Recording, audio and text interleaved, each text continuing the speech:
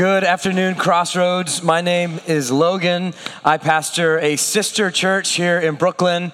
Grateful to be back today to bring God's word. We are going to start today a new series of sermons on the topic of shame. And I know that is not a light subject. I know it's not a fun subject. And I know that it's not an easy subject. But it is an important one because shame has this habit of infiltrating all of the areas of our lives that give us meaning and purpose. Shame attempts to sabotage our relationships. You're getting into a new relationship and okay, you're going deeper and you're making friends and you're like, this is good, I'm being known and I'm knowing somebody else, and shame whispers, they don't really like you. You don't really belong. Or that always happens to me. Or we're in a moment where we're wrestling with what's important about who we are. And we're trying to figure out what God has called us to do. And we're trying to live as sons and daughters of the living God. And shame whispers, you don't really matter. Or we're trying to step in to what God has called us to do. We're trying to use our gifts. We're trying to take a risk. We're trying to move forward in our vocation. And shame whispers to us, you don't have what it takes. You see, shame is operating in the space where we are wrestling with who we are at the core of our very being. Shame, as we see it in the scriptures, is this deep sense that you are not acceptable or that you don't belong. Now, this could come from something you did, or it could come from something that's been done to you. It's a feeling of being exposed and humiliated. Many of you have probably heard of Brené Brown. She got famous because she did a TED Talk on shame. She's an author. She's a researcher at the University of Houston. Here is how she defines shame. Shame is the intensely painful feeling or experience of believing that we are flawed and therefore unworthy of love and belonging. And therefore unworthy of love and belonging. Something we've experienced, done, or failed to do makes us unworthy of connection. But here's what's amazing. When we look at the scriptures, though in our lives we experience a lot of shame, when we look to the scripture, there is an answer. In fact, did you know that the scriptures talk about shame 10 times more than it talks about guilt? The scriptures were written in an Eastern context, more of a shame honor-based context. So we see a lot about shame. In fact, shame enters the story of scripture on the very first page, which is where we are going to pick up today. If we're going to understand the story of shame, we're going to understand what it is and how it affects us, and God has provided freedom and healing for it. We got to start at the very beginning of the story. So if you have your Bibles, we're going to start in chapter 2. Of Genesis, verse 25. And the man and his wife were both naked and were not ashamed. All right, let's hit pause for a moment. This is actually a very significant verse. I've left out a lot of context, like the whole creation. God creates the world. He creates man and woman. He makes man and woman in his image with a purpose. And it's interesting, the author points out to us that they were naked and unashamed. There's lots of other things he could have said. They were naked and happy, naked and having a great time, naked and peaceful. But no, the author knows what's coming. And he says, can you imagine a moment in history where there was true vulnerability and true acceptance? Can you imagine a world where these two people were known fully by each other and by God and loved fully, naked, and there was no shame? And the author of Genesis is like the very beginning, wanting to stare us in the face and say, hey, toxic shame was not part of God's good design. It's not what he wants for us. Chapter 3, verse 1. The serpent was more crafty than any other beast of the field that the Lord God had made. He said to the woman, did God actually say, you shall not eat of any tree in the garden? And the woman said to the serpent, well, we may eat of the fruit of the tree in the garden, but God said, you shall not eat of the fruit of the tree that's in the midst of the garden, neither shall you touch it lest you die. But the serpent said to the woman, you will not surely die, for God knows that when you eat of it, your eyes will be open. You will be like God, knowing good and evil. So when the woman saw that the tree was good for food, and that it was a delight to the eyes, and the tree was to be desired to make one wise, she took of its fruit and ate. She also gave some to her husband who was with her, and he ate. Then the eyes of both were opened, and they knew that they were naked. They sewed fig leaves together and made themselves loincloths. And they heard the sound of the Lord God walking in the garden in the cool of the day.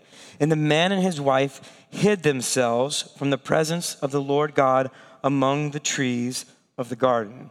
Now I just want to pause one more time. And can you imagine this scene? Adam and Eve lived with such intimacy and nearness with God that they heard his footsteps. That type of nearness, that type of relationship they had with God in Eden. But something has gone terribly wrong. Now they're covering themselves and now they're hiding.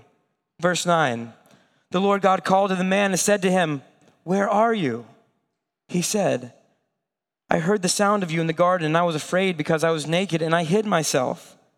He said, who told you you were naked? Have you eaten of the tree of which I commanded you not to eat?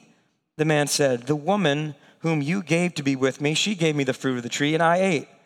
Then the Lord God said to the woman, what is this that you have done? And the woman said, the serpent deceived me and I ate.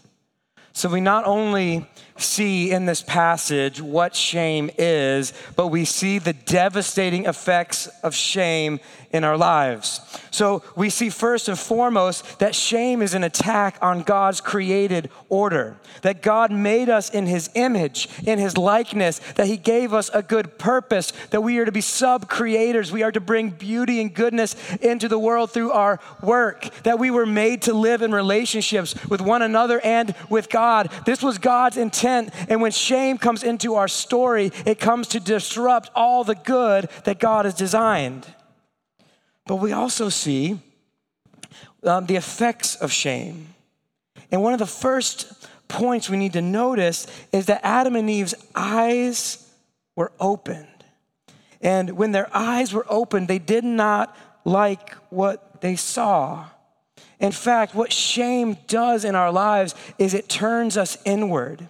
We were created to reflect God to the world, made in his image to reflect him to those around us. But what shame has done is it turned us inward. As St. Augustine explained it, our hearts have been curved in on themselves. During the course of a normal day, I rarely look into a mirror. You might say, well, I can tell. I just don't. I mean, I brush my hair, brush my teeth, and that's about it, unless I go to the gym. And when you go to the gym, like, there are mirrors everywhere, and you can't help constantly looking at yourself.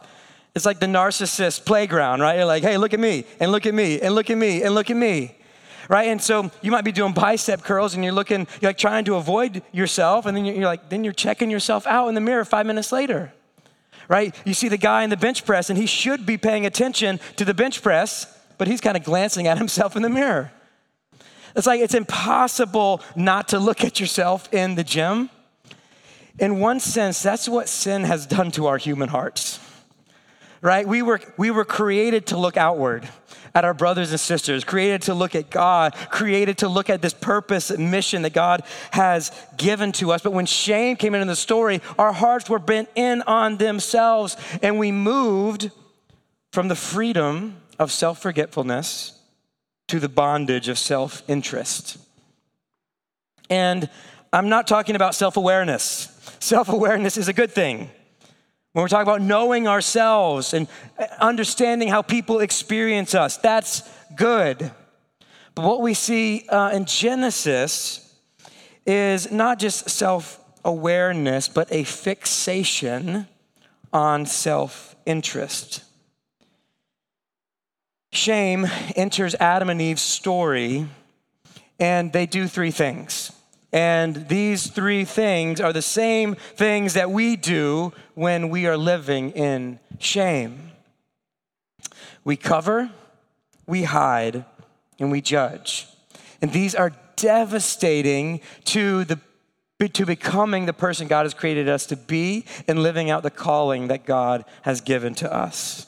So first, let's talk about the first effect of shame is covering.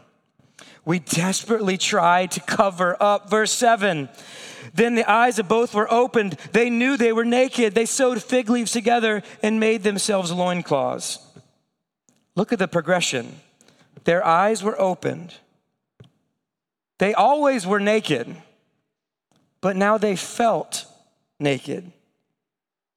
They, at one point, were vulnerable, but they were also safe. They were accepted. They were secure with one another and with God, but now they felt exposed. And their very first impulse is to grab something to cover themselves up. And of course, that makes perfect sense, doesn't it? Like, what if you suddenly woke up and you were out somewhere and you realized you were naked? I don't think I've ever said naked so much in a sermon. I'm sorry. It's just, but what if that were to happen? Like, you would, of course, be rushing to cover. I had a friend in college who had a serious sleepwalking problem, and I didn't believe him until I looked it up and realized that it's a real thing. But he would walk out of his dorm room in the middle of the night in his underwear. And he would wake up and he'd be on campus, bruised and cut up because he's running into things. And he would just wake up and suddenly have to run for cover. That's essentially what Adam and Eve do in the book of Genesis. It's like they wake up, their eyes are open, they're exposed, they're feeling shame, and they seek cover. And this is also our impulse when we are experiencing shame. We all learn to be expert fig leaf designers. In my shame, I feel worthless. So we think, okay, what can give me meaning and worth again? How can I prove that I really do matter? Maybe for you, it was excelling in sports when you were little, making good grades, having the right appearance. Then you got a little older and you said, oh, well, maybe now I can cover my shame with relationships. Oh, at least that person accepts me. Or money, career success and achievements. And deep down, we know that these fig leaves will not work, that they cannot cover our shame, and they fail us. So we move from thing to thing to thing, trying to cover our shame. I mean, how often have you heard this story? There was somebody in high school, and they used sports to cover their shame. They achieved on the field, and everyone applauded them. Well done. You're doing great. You matter because you are doing it out there on the field. And then they blow their knee out. And they say, well, that dream is over. That fig leaf is gone. Academic success. I'm just going to crush it in the classroom. I'm going to get straight A's. I'm going to get the scholarship. I'm going to get into that grad school. And then that falls by the wayside and they throw off that leaf. And then they get into their career and they say, okay, the career is going to help me cover my shame. So I need this salary. I need to reach this level. I need this type of respect. I need this type of power because I have to cover my shame. And then all over and over and over again, we move from thing to thing to thing, realizing that the fig leaves do not work. And eventually, this person, they moved from sports to academics, and then they moved into their career, and then maybe they became a Christian. And they said, this seems like a pretty good spot to cover my shame. I'll be the best at reading my Bible. I will be the most faithful in prayer. I'm going to be at the church every time there's a serving opportunity, and that looks like a pretty good fig leaf until it isn't. I was reminded this week of Andre Agassi's story. If you guys remember Andre Agassi, he's one of the greatest tennis players that ever lived, reached the height of the game. But he also, in his autobiography, talked about having a meth addiction, that he moved from tennis to this addiction. And this is what he wrote. He said, "I hate tennis more than ever, but I hate myself more." See, this is the voice of shame. This is what happens when our fig leaves fail to cover us. We not only move from one thing, tennis, to something else, addiction, but when those things don't work, we despise them and we only end up despising ourselves even more. So the question this afternoon for us first is, how are we trying to cover our shame? What are the fig leaves that we've grabbed and said, hey, maybe this will work? What are you doing to try to prove your value and your worth? Second, the second effect of shame is hiding. Look with me at verse 9. The Lord God called to the man and said to him, "Where are you?" And Adam said, "I heard the sound of you in the garden and I was afraid because I was naked and I hid myself." Here's what happened. Adam and Eve hear God coming and they hide. The vulnerability they once had is gone. Now they do not want to be seen. They do not want to be known. They cannot bear the shame of it. And what we see is this destructive cycle of shame. Adam hid because he was afraid, because he was naked. He hid because he was afraid, because he was naked. And that's what all of us do in our shame. We hide because we're scared of what may come from being vulnerable. If we were to give a visual of shame, a person living in shame, what do they look like? Heads down, shoulders are slumped, eyes on the ground, face downcast. I don't deserve to be noticed. No one cares about me. I'm not even worth noticing. We just want to slump back out of sight.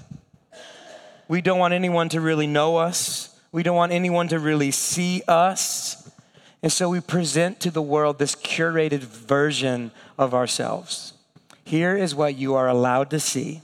Here is me as I'm presenting myself to you. You can go this far and no farther. And of course, we have social media, which makes this all the worse. We hide in plain sight.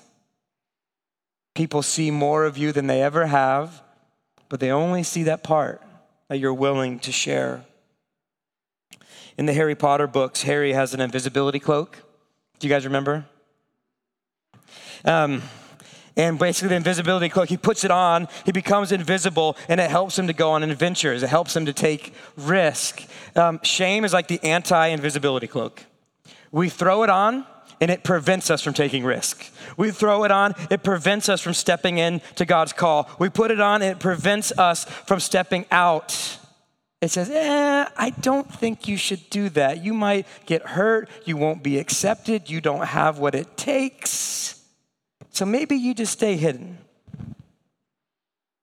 Maybe you don't pursue that dream. Maybe you don't take a step out in faith to pursue that calling. And I think when I talk about hiding and talk about secrets, I think our minds first go to the most obvious ones, right? We think of pornography, or we think of an affair, or we think of an addiction. And of course, those can be very shame-inducing, but it's deeper than that. Hiding also says things like this: I'm not smart enough. I live in fear of being found out. I'm not talented enough, and I struggle to take chances because I think I'm going to fail. I'm not likable enough. I'd rather not take a risk in this relationship and get hurt again. These are all forms of hiding, and hiding leads to isolation. Hiding leads to not really being known. And when we're not known, how can we be loved? In Alcoholics Anonymous, they say it this way: we're only as sick as our secrets. So where are we hiding? What good calling are you avoiding because shame has told you to hide? To be free, we have to come out of hiding. Third, the third effect of shame in our lives is judgment. Look at verses 11 through 13. I won't read them, but here's a summary of what happens. God asks a simple question of Adam and Eve. Hey, did you eat of the tree? Yes or no? But how do they answer? It's something like this. Like that. The Spider-Man meme is what I was going for. Do we have that picture? Cool. Yes. Hey, did you eat of the tree? And both like, they start blaming. They start judging. They start finger pointing. Adam blames Eve and God in the same sentence. The woman who you gave me. So God, it's her fault and it's kind of your fault. And then Eve blames the serpent. Everyone is blaming someone else. And this has been the story of shame ever since. Our shame often leads to judgment. The act of judging others often has its origin in self-judgment. We're critical of ourselves, which leads us to be critical of others. Or put more simply, shamed people tend to shame people. They tend to have a spirit of condemnation or condescension and critique of others. There's a Christian psychiatrist by the name of Kurt Thompson, and he says this. He says judgment is one of the hallmark features of shame.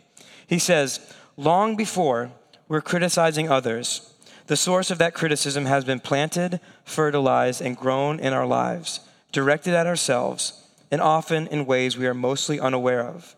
Suffice to say that our judgment, that tendency to tell ourselves that we are not enough, is the nidus out of which grows our judgment of others, not least being our judgment of God.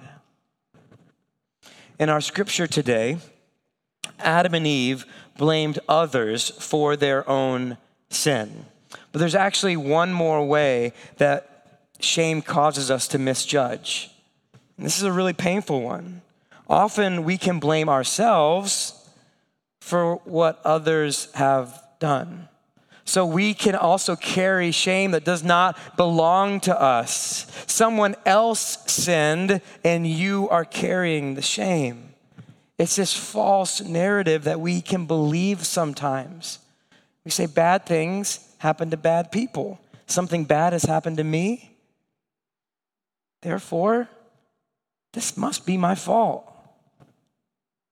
And we don't have time today to deconstruct all of that, but suffice it to say, that's the opposite of the biblical message.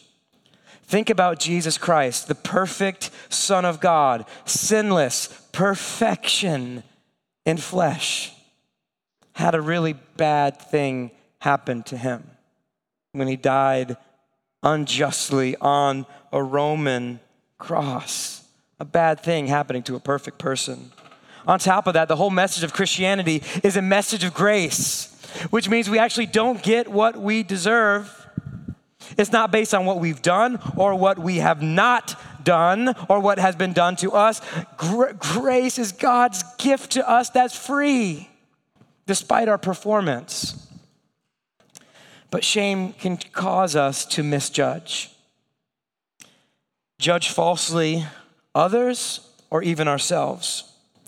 And I know this is really bad news. Everything I've been sharing is really heavy and really difficult, and it's been really hard for me not to jump ahead to the end of the story, because the end of the story actually is not our shame and its effects. We see God's gracious pursuit of us, even in the first page of the Bible. Because we talk about vulnerability, and we say, how can I be vulnerable? How can I come out of hiding? How can I not cover my shame with achievement? How? Verse 9. But the Lord God called to the man and said to him, "Where are you?" This is God's first words to Adam and Eve after they sinned. Where are you? And this is a very interesting question. Stay with me for a moment. God is not geographically challenged. He knows all things. He knows where they are physically. You know, I read that. Where are you? I think of me playing hide and seek with my kids when they were little. And I'd count to 10 and I'd run into my room and they'd be sitting crisscross applesauce on my bed with a cover. I'm like, where are you? Hey buddy, where you at? Here I come. That's not what God is doing. He's not asking for their address. He's saying something much more profound, so much more beautiful. He's saying, I'm coming for you. He's pursuing them. He's coming after them even after they've sinned, even after they've been covered in shame. In one sense, where are you is the question that the whole Bible is trying to answer. Where are you? I am coming for you.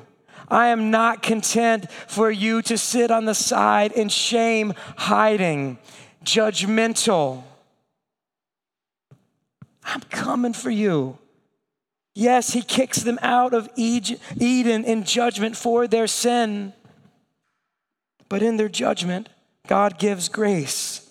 In their hiding, God finds them. In their vulnerability, God covers them. Verse 21. And the Lord God made for Adam and for his wife garments of skin and clothed them. Wow, that is a beautiful verse. Only God can cover our shame, our achievements, our success, our money, our power, our relationships never can. They're fig leaves that just don't fit, but God can. And he does. He takes an animal, he kills the animal, and he makes clothes for them. God does for them what they could not do for themselves. He covers their shame with a sacrifice that he makes. And of course, the alarm bell should be going off. We're like, wait a minute. That's just a picture of what's to come later in the story. When the Son of God, Jesus Christ, God in the flesh, is going to step onto planet Earth, the world filled with shame. He's going to live a sinless life in perfect love to God and others. And he's going to give his life on a Roman cross. And in doing so, he's going to make the sacrifice that's going to cover our shame. He is going to clothe us, as the New Testament will say, in his righteousness. He's going to clothe us in his perfection. He's going to clothe us in his beauty. Shame entered the story in the Garden of Eden. Shame is covered in the Garden of Gethsemane. In Eden, Adam ate of the tree of life, which led to shame. On the cross, Jesus took of the tree of death and he covered our shame once and for all. And here's what's amazing. Because he covers us, we are safe with him. We are secure in the world. We don't need to hide. We have acceptance from the God of the universe. The only opinion that ultimately matters at the end of the day declares over you, this is my son, this is my daughter with whom I am well pleased. And we see this all throughout the Bible. When we start to see how God covers our shame, it's everywhere. What's the story of the prodigal son about? God covering our shame. The son returns to his father. His head is down. His shoulders are slumped. He's telling himself the speech that I am not worthy to be a son. I am a failure. What does the father do? He runs to the son. He doesn't just forgive him. He doesn't just welcome him home. He covers him. He puts the ring on his finger, the robe on his back. He covers his son's shame. Or think about King David.